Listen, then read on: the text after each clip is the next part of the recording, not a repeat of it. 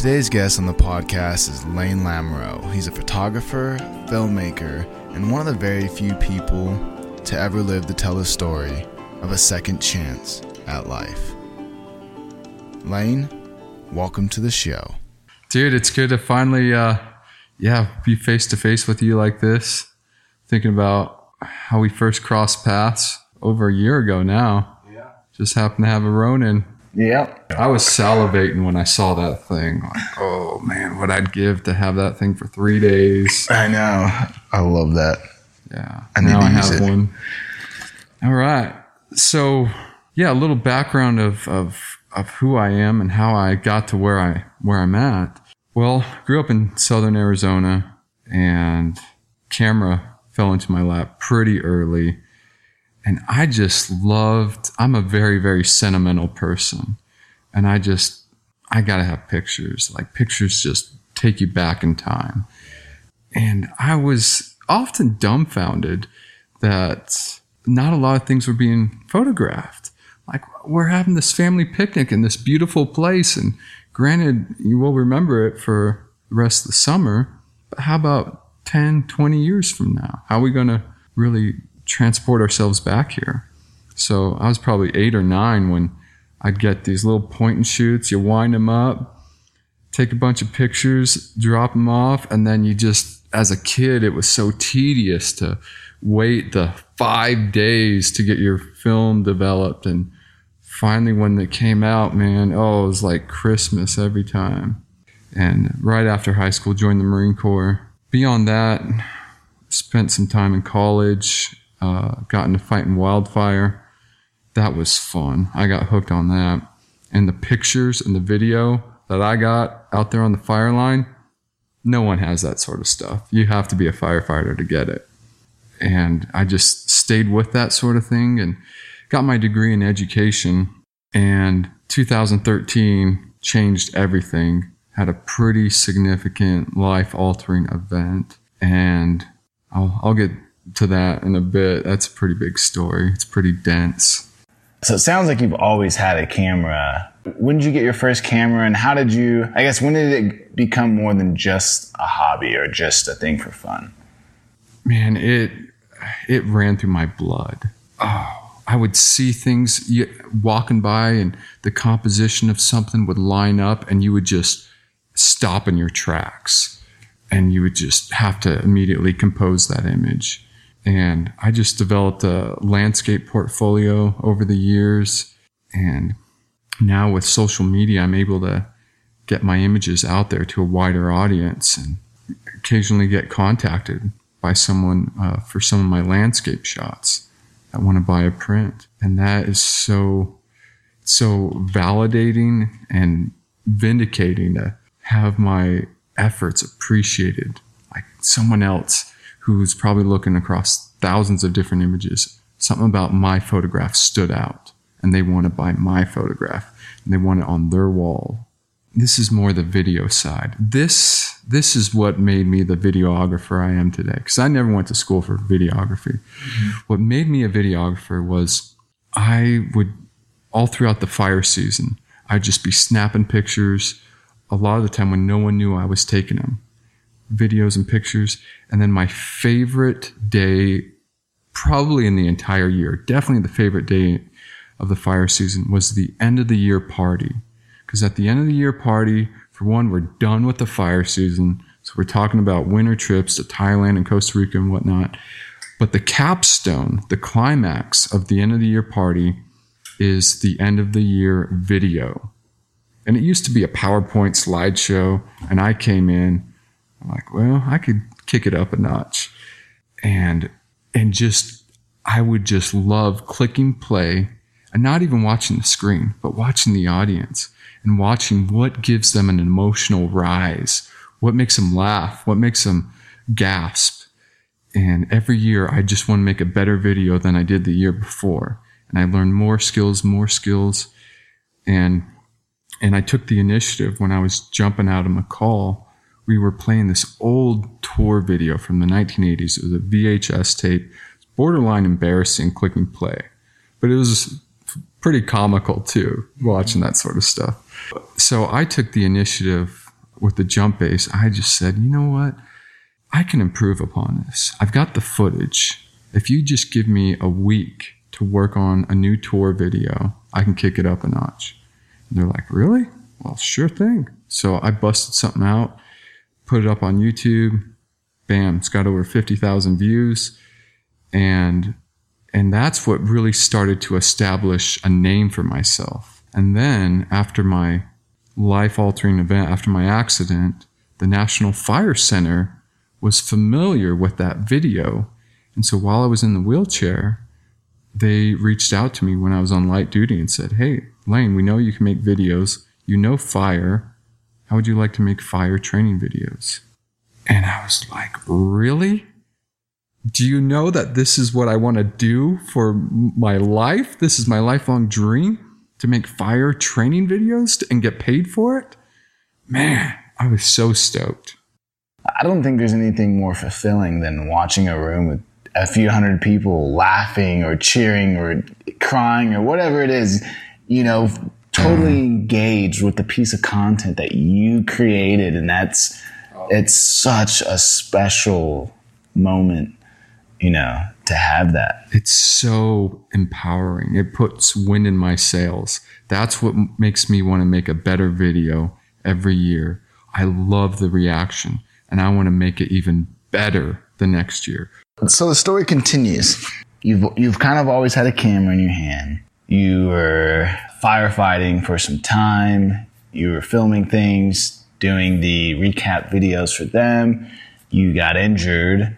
You then began creating firefighter training videos, which was your dream job. Then what? Well, sprinkled in between there, I started shooting weddings because my fire buddies were like, Lane, you know how to operate a camera. Can you shoot my wedding? And yeah, sure. And at first it was for free. And now that I've upped my camera equipment, I generate a little money from it. And weddings, pardon the tangent, but I love shooting weddings. And not a lot of people say that.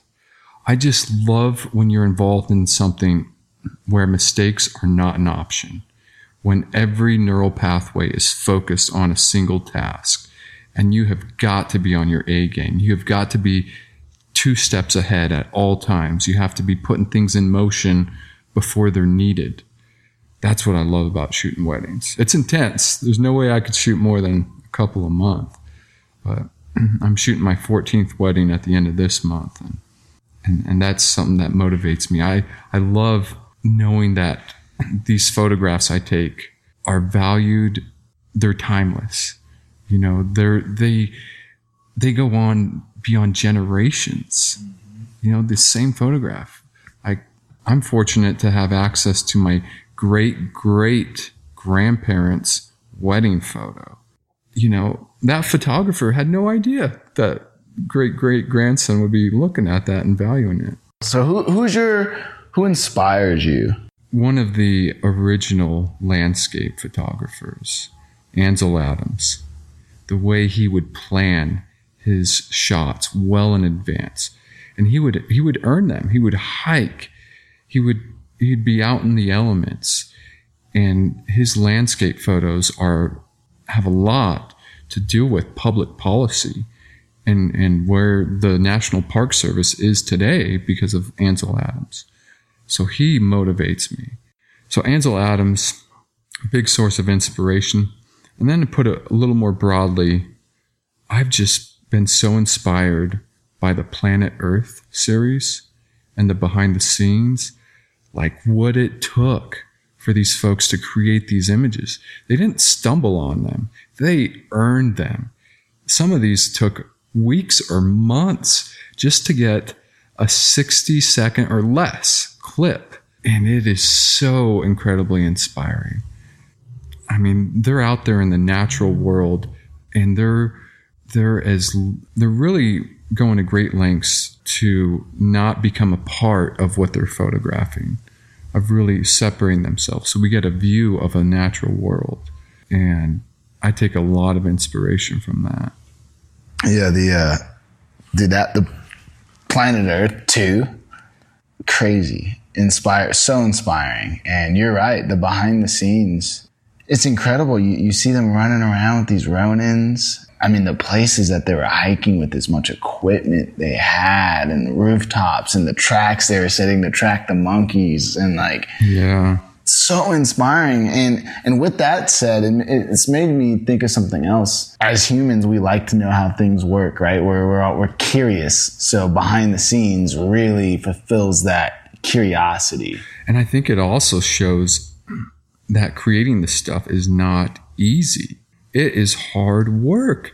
And that makes, I think that should make all of us feel a little better when we go out in the field and shoot. We're not going to get the greatest, it's not going to walk. We got to, put up with some pain, get bit by 100 mosquitoes sometimes. These behind the scenes things, I love it when they show the difficulty involved, because all we see is the end product. And for example, like I just did some paragliding and I made this great little video of my flight, and it looks like, oh, that was easy. There's nothing to it. But what I didn't include is the fact that I landed 350 feet below this launch, and it was a very, very steep launch.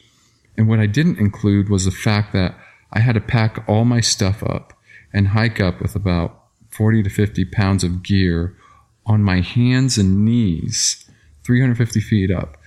I swear, I was nothing but palm and foot going up this hill. And I didn't include that. And I didn't film it either, unfortunately. So it's only me. No one else saw it. But that was one of the toughest things I've done in the last few years. Just this last Monday, 350 foot hike up a steep hill on hands and knees with 50 pounds of gear. I think it's so important for people to see that, because a lot of people do think things are just easy, right? Or they think you just got lucky, or they don't know. All they see is the finished product, and they come to their own conclusion about how you came about that. So with that said, what top 3 tips would you give to a brand new photographer? As anyone that's seeking to create visual masterpieces, and it's easy to put those into boxes, like, are you a portrait photographer, wedding, landscape, commercial? I could break it down like that, but in the end, we all want to create an image, whether it's a wedding, landscape, we all want to create an image that stops people in their tracks, that makes people take a step back and maybe reevaluate things, either in this particular image, or maybe it has a reflective value. So as someone that's really aspiring to create these visual masterpieces, I would encourage them to think about, what are you trying to say in your image? What is your image communicating? I would think about that, and then I would plan. I would, not planning in the formulaic sense, but I would get out a topographic map or spend some time on Google Earth if you're looking to create a landscape shot, and find a really, really cool place, and then study how the lighting would affect it at certain times and at certain seasons. I think we often overlook the fact that the sun, December 31st, is a world apart from what the sun's doing on June 30th in the Northern Hemisphere. You're going to get entirely different shots. And one thing to keep in mind is try to do things that no one else is doing. And one way to go about that is shoot when no one else is shooting, when it's stupid cold. So say December 31st, when the sun is taking its furthest southern trajectory, you're going to get entirely different lighting on canyon walls. And you have an opportunity at that time of the year to create an image that baffles people, because they've never seen the shadows hit that cliff that way. So I would encourage people to study the lighting, based on the seasons, and plan, and really think about it, and to continue to just take chances. That first image might not work out, but keep taking them. Words of wisdom right there. You have some pretty cool hobbies. You're not one that's afraid to just go out by himself and camp for a couple of days, hike, backcountry, flying, whatever it is, whatever it may be. Why don't you tell us a little bit about your hobbies, your outdoor hobbies, and yeah, we'll start there. Well, I really like to feel small. I think feeling small just brings about this profound sense of humility, and it dampens anything that might be causing us some anxiety.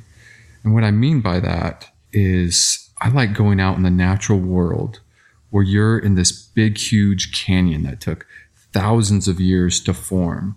And it doesn't care about you being behind on your bills. This canyon, this water is going to flow regardless of what, of these things that you think are so important in your life.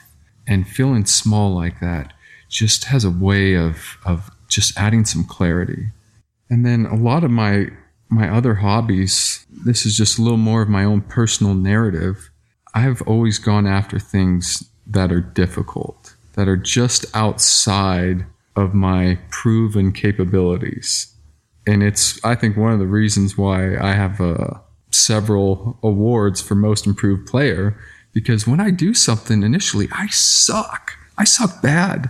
But I keep going and I adapt and I learn and I grow. And I think that's really just had a way of creating this sense of resilience. Like as a skinny dude, I was out of my place on the defensive line in high school, and then joining the Marine Corps as a machine gunner, as a skinny, tall, uncoordinated ginger, and then getting into fighting wildfire. Like I've always just done things that were a little difficult, to the point where I've never done anything like it. And failure is a real possibility. But doing these sort of things, it's led to these profound life experiences. And not everything I've done has worked out. But when it does, it's worth taking that chance. It's worth going after something that may have a 10% chance of success. It may or may not work out, but if it does, it'll change you.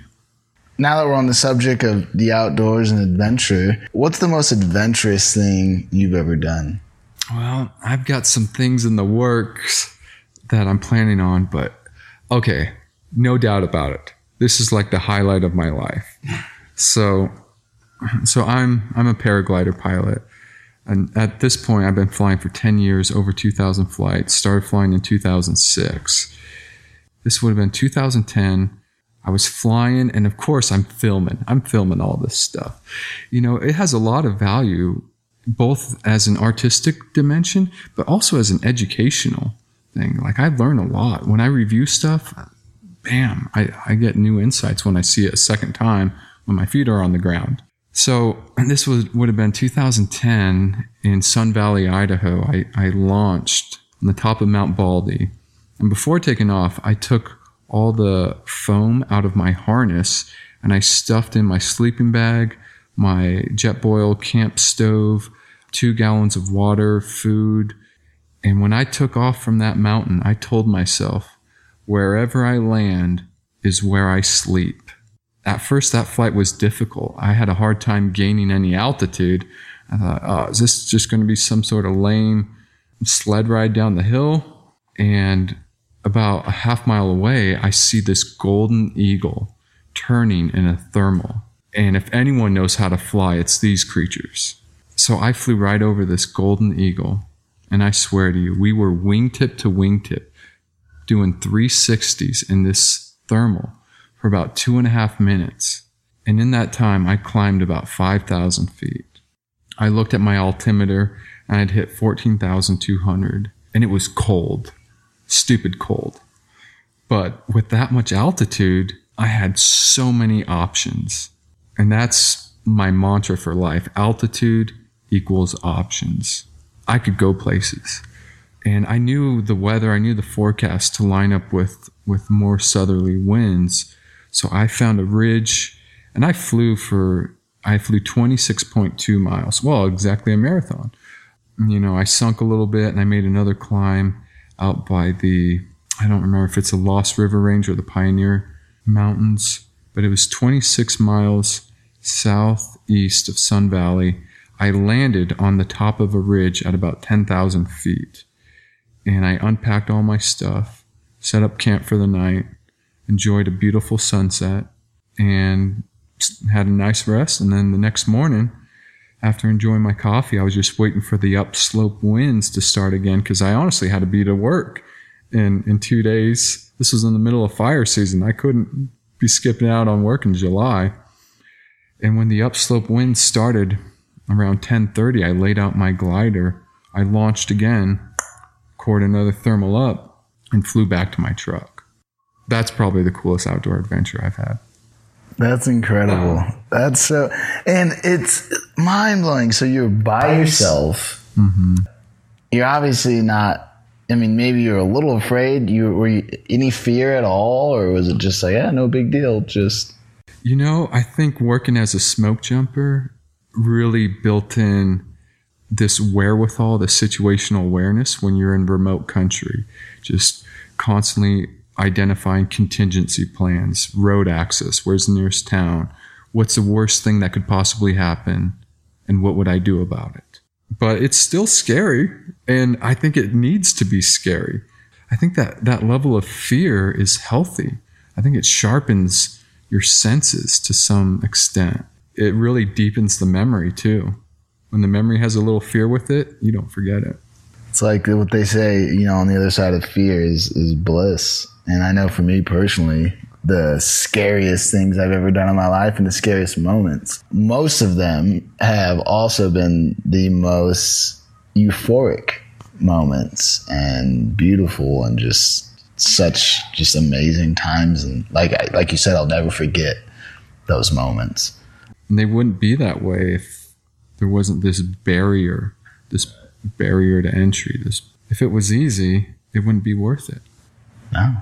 I think we're at a perfect point, to talk about your big moment. You had a very big moment in your life that most people will never even know of someone or hear of someone that's had an experience like this. It's just a known fact that these types of experiences have happened before, but most people will never know someone or hear a firsthand story. So I feel really blessed and thankful that, you're going to share your story with the AOV community. Yeah.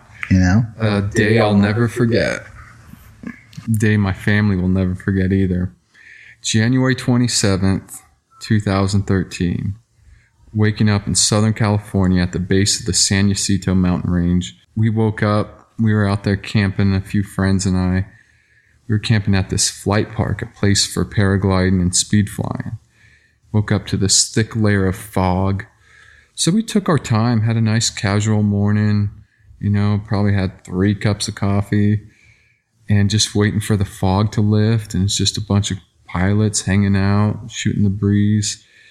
And slowly the fog is lifting. And then it's like, all right, time to head up to launch. And I looked at the weather forecast. It was when I first woke up that morning, it was west-southwest winds, 6 to 8. Like, oh, wow, perfect. Get up to launch, check it again, and they upped the forecast a little bit. Now the winds were forecasted 8 to 12. Okay, a little stronger, but still just spot on. And, oh, man, the conditions were looking great. And I laid out my glider, and I launched. It was such an easy launch. It was such a seemingly tame, mellow day. Very unsuspecting.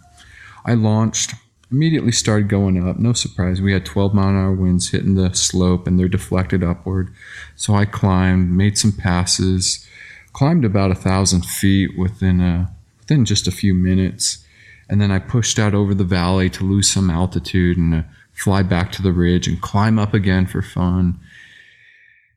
And it was probably about 2 hours into the flight, the fog, the marine layer started to burn off.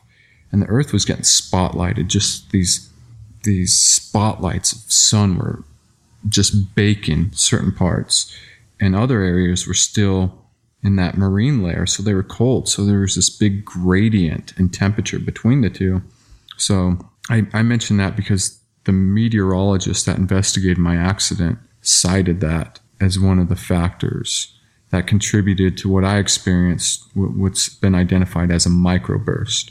So I was up there flying along this ridge when I was dealing with probably 15 mile an hour winds, maybe up to 20 occasionally. And then suddenly, without warning, the winds just started cranking. And all of a sudden I was going backwards. I got on my speed bar, did everything I could to get as much forward penetration as possible. And I was still going backwards. And I was trying to maintain a cool head, but I saw very, very few options. I was at the hands of the wind here. And I thought, well, maybe I could turn and run and fly all the way to Palm Springs. I thought, well, damn, they got all those windmills out there. Don't want to be flying anywhere near those things. So I just stayed aimed into the wind. I tried to angle out of the strong breeze a little bit. And then, man, I just hit this point where I knew this might be it. I just knew it. It was really, really rocky country. And I was getting blown over the backside of what we call a knife ridge, this really steep ridge. So all the air hits the front of it and it curls over just like water eddies around a rock. So on that backside, the air is essentially going straight down. And I was about 100 feet up and I'm getting pushed back into this stuff we call rotor. And I knew I was going to lose my whole wing. So I got my hand on my backup parachute and I got ready to throw it. And I didn't have time to think about a whole lot else. I was just, I was in really like, oh shit mode here. And the sound is something I just can't erase from my memory. I get pushed in that backside. My entire glider just folds into itself, completely collapses. And I begin a near free fall. I huck my reserve. My reserve wouldn't deploy. I was in these downward winds. In fact, my reserve probably worked more as an anchor. And then between 80 to 100 feet up, I hit with my right foot first with enough force to drive my femur through my acetabulum, through this socket on my pelvis. Went through there, snapped my pelvis off the spine, and drove it all the way up under my second rib, all the way to T10 in your spine. So I'm laying there. I'm already pretty screwed. And then my reserve decides to open up and starts dragging me in these 60 mile an hour winds on this backside. My reserve is just dragging me. And then I get 3 fractures in my arm. I take a rock through my helmet that hits my skull. And I end up losing the vision in my right eye. That's something I don't often mention, but I'm pretty much blind in one eye. Sustained a traumatic brain injury with that. And then with my pelvis and my ribs, I've got 2 major arteries cut, and I'm bleeding out internally. And it doesn't take long before I slip into another world. I was really, really fortunate to crash near the top of a ridge where a helicopter could easily land, and the crew only had to walk maybe 200 feet to pick me up and just carry me right in. So that all went really well. So we activated EMS, folks were on scene, and I was loaded up in a helicopter. This dude, his name's Scott Warren. Scott Warren was the first of many instruments that were fundamental to my survival. He was first.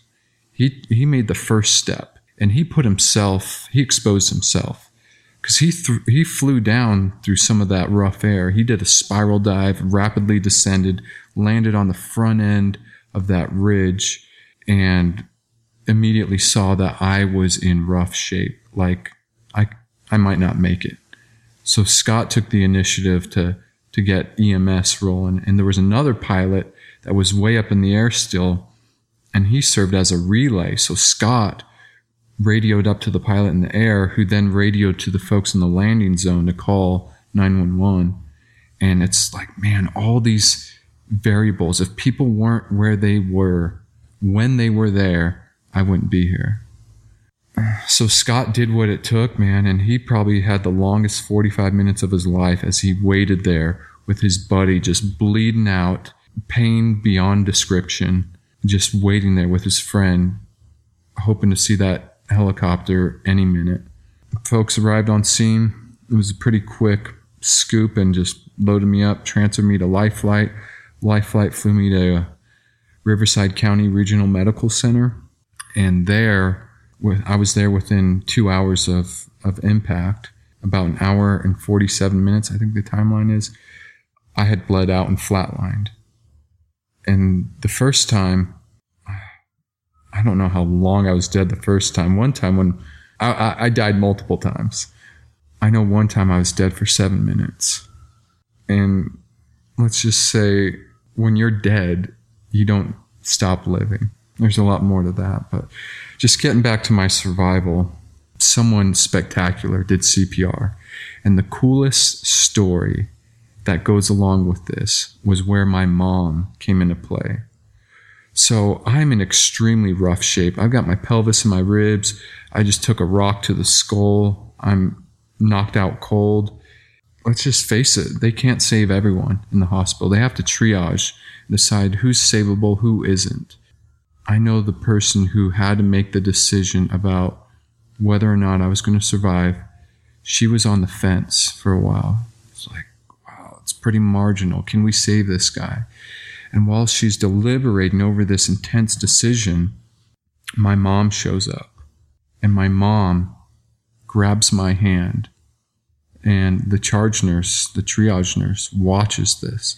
And she sees my unconscious hand suddenly squeeze my mom's fingers. And there's a quick but notable improvement in my vitals. And she said that was a point in which she decided they're going to try to save me. And my mom wouldn't have gotten there if it weren't for the acts of several people I will never meet. Because I was in California. My mom is working at the airport, Sky Harbor, Phoenix, U.S. Airways at the time. And she gets a phone call from a social worker. And the social worker just says, your son's been in a terrible accident. We are going to try to keep him alive long enough for you to say goodbye. So with that heavy message, my mom just abandons her post at the gate she's running in Sky Harbor and just starts hauling down the jetway to the next flight going to Southern California. The plane has already backed out of the jetway, and she pleads with the gate agent. She's like, you don't understand. I have to be on that plane. And people love my mom.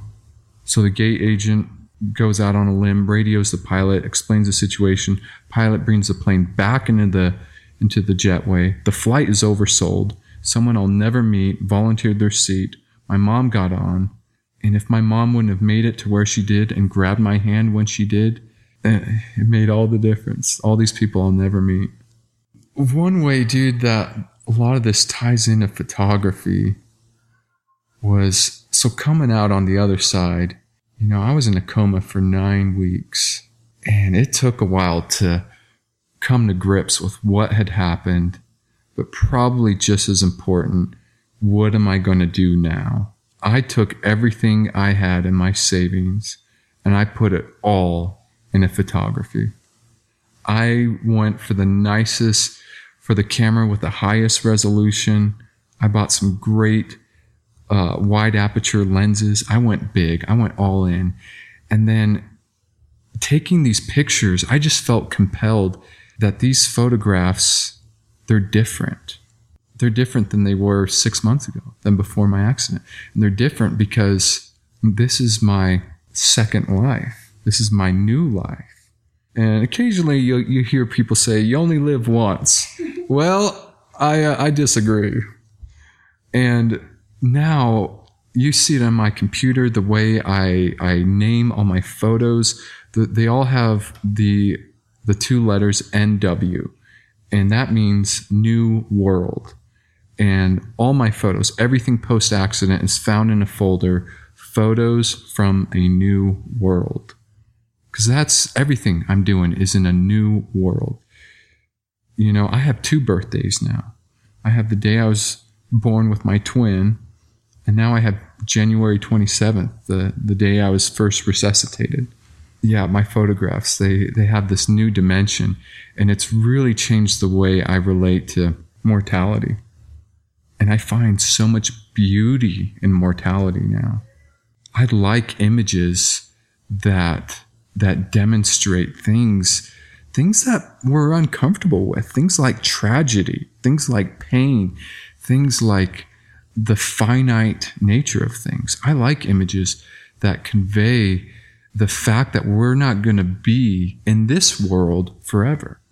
Our time in this world is limited. And that again makes me feel small. I like big grand landscapes, and I like getting familiar with artistic dimensions of mortality because it makes me feel small. And I have to say that when I feel that way, becoming familiar with mortality, some things matter a lot more and other things matter a lot less. What people think about you is damn near meaningless. The things that matter a lot more are connections. Yeah, what does matter? After going through such a life-changing event, how did you look at, what was different? Did you look at the world more differently? Did you, what changed? Big things changed, definitely. Yeah, after I came out of my coma and finally came to grips with what had happened, because it took a while. Coming out of my coma, man, let's just say, just because you're technically unconscious doesn't mean your mind stops. I have very vivid memories of the 9 weeks I was in a coma. I could tell you when I came out of my coma, I could tell you everyone that came to visit me because I could hear. My ears were still open.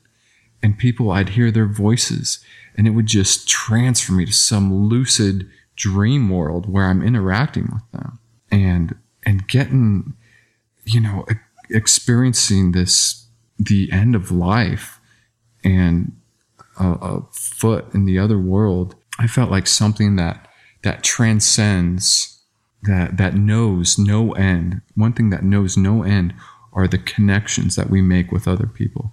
There's no end to that. That goes, I feel in my experience that it went with me. And I know this is a little heavy for a photographer podcast, but man. Hold on, this ain't a photography podcast. Visual. This is the Art of Visuals podcast. We talk about everything. Right. Visual inspiration. Yeah. It's just real conversations with people from the community. Yeah. Yeah, man, if you're open to a few of the details. Yeah, absolutely. So much of this experience is hard to describe simply because the English language is not equipped for this. People don't rarely, only until recently, experience death and then come back. That's new. So that experience from the other side, you come back into this world with this vocabulary. It's like, wow, how do you describe this profound sense of overwhelming love and boundless compassion? A world that knows no end. Ends are a construct of this world. Things don't end. Things continue and they evolve. They're constantly moving. I felt like my death experience was simply going from, just like you'd go from junior high to high school. It was like graduating.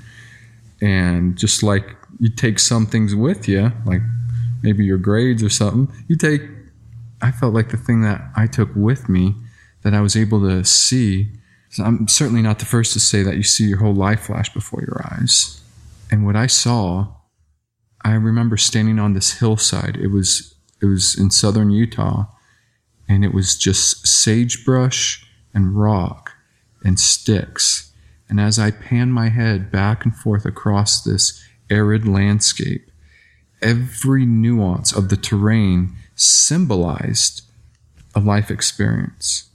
It symbolized an interaction. I saw it all from my first kiss to my first denial, all the good, I saw it all. And I just remember panning my head back and forth. And I don't know how long I did that for, because in this world, I didn't feel like time was relevant. It was no longer a factor. So that moment solidified my value of connections and experiences. So I felt like that's something that you take with you. That's incredible. It's just so inspiring every time I hear it. And I think anyone listening to this with half a brain will feel the same way. That I feel it's just so touching, so inspiring. It always makes me just want to like conquer the world. You know, like you have no excuses. Like quit your bitching and just live your life. And it takes a lot of courage to do that. Freedom and more life is truly for brave and courageous people. And you still go through your ups and downs just like anyone else, but that's part of life. It's all about how you react to it. And then rather than resisting, it's just like, okay, like, I'm not surprised that happened necessarily. That's just kind of how it, sometimes things are good and sometimes things are bad. Right. But yeah, it's all about, it's like you're on a river and you'll occasionally hit some class 3 rapids and they're rough. You try to stay in your boat. If you get knocked out of your boat, you swim back in. There's some things you can affect, you can alter your course a little bit, but a lot of the time things are factoring into your life that are beyond your control. And you can't control everything. And if you try to, you're going to wear yourself out. You're going to be just totally inefficient. So you just got to think about what you can control. And that's your reactions. Just like you said, you can't control the things that happen to you, but you can control how you react to them. And I think that's what defines character. And character is not truly tested nor truly formed without these challenging circumstances, without having your control minimized, without being put in a struggle. Imagine the worst possible thing happening, and what are you going to do about it? Not to say that it will, 1% chance, but I think it's therapeutic and very helpful to at least, and I don't think it's negative, because if anything, I think it helps you value a functional leg and, more when you acknowledge the fact that you can lose things that you take for granted. You can lose them. And spending some time there to remember that these things we take for granted, we're so fortunate to have what we have. Absolutely. We're talking about, a little motivation and inspiration. I know you're a quote guy. You always have the best quotes. Every time we go out for a beer or something and talk, you always have the best quotes. So why don't you share with us your favorite quote? I got a super short one, and then I have one that I think really describes my character. My super short one, this is just helpful for me when things aren't going well. Because I get knocked down. I get knocked down hard. I got knocked down really hard this summer. I had a pretty intense seizure that pretty much forced me out of the game for a while. I couldn't even speak for about 10 days because I bit through 2/3 of my tongue.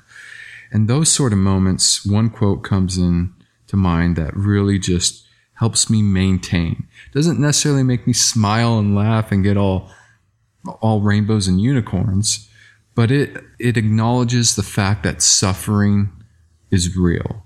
And it's such a simple quote. I think it's Seneca, a Greek philosopher, who said, "Sometimes just to live is an act of courage." That quote comes in so handy when I'm like, I got these bills, I'm not doing so well, the future is uncertain. Man, I was in a dark place a few weeks ago.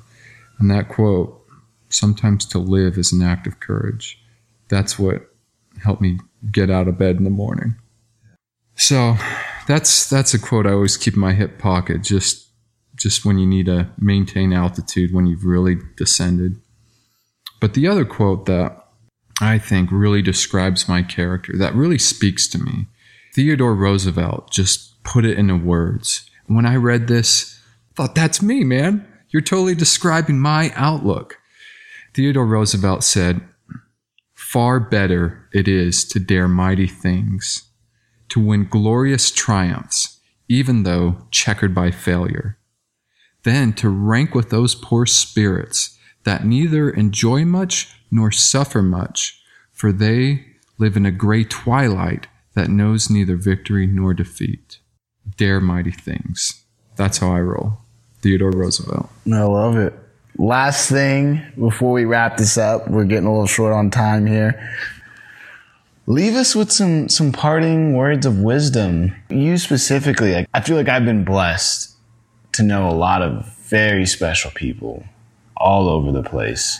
And you by far, Lane, you're one of the most inspiring people, one of the most authentic people, one of the most real. With that term real comes so many different things, but it's so rare that you just meet a real person that's not, fronting or showing off. And there's levels to everything, right? Like maybe someone's not a show off, but there's times where they dress it up or they talk a big game for this or that. And like you're just one of those guys that's just like the realest dude ever. Like you're just like, yeah, like met a chick, went great.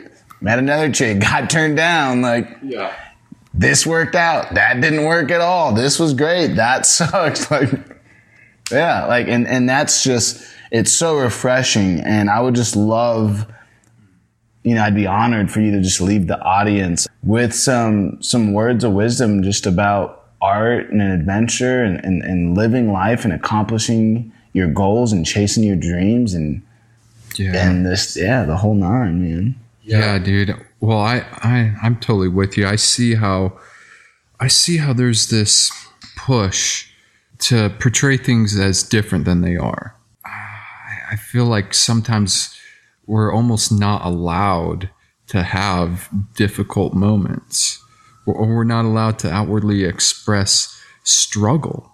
And I think that may well set me apart is I'm just so transparent in everything, things that go well, things that don't go well. I kind of unload it all. And I think that level of honesty might freak some people out, but tell you what, it's really won over some very authentic friends. And the friends I have, man, you can't beat them.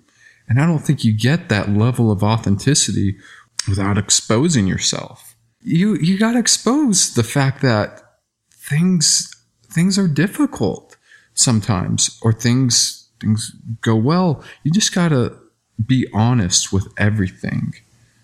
When things go well, when they don't go well. You got to, I think not being afraid of exposing your mistakes is huge.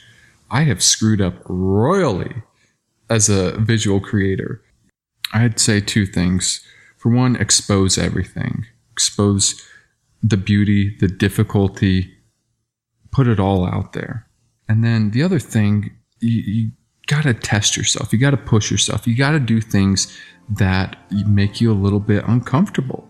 That sharpens you. That's where you grow. That's where you get new experiences. That's where you make new friendships, is by taking a little risk. And I don't mean just physical risk, like bungee jumping or weird, crazy stuff like that. Maybe talking to someone that might deny you. Maybe just going for something when you're not sure it'll work out. Take a little risk.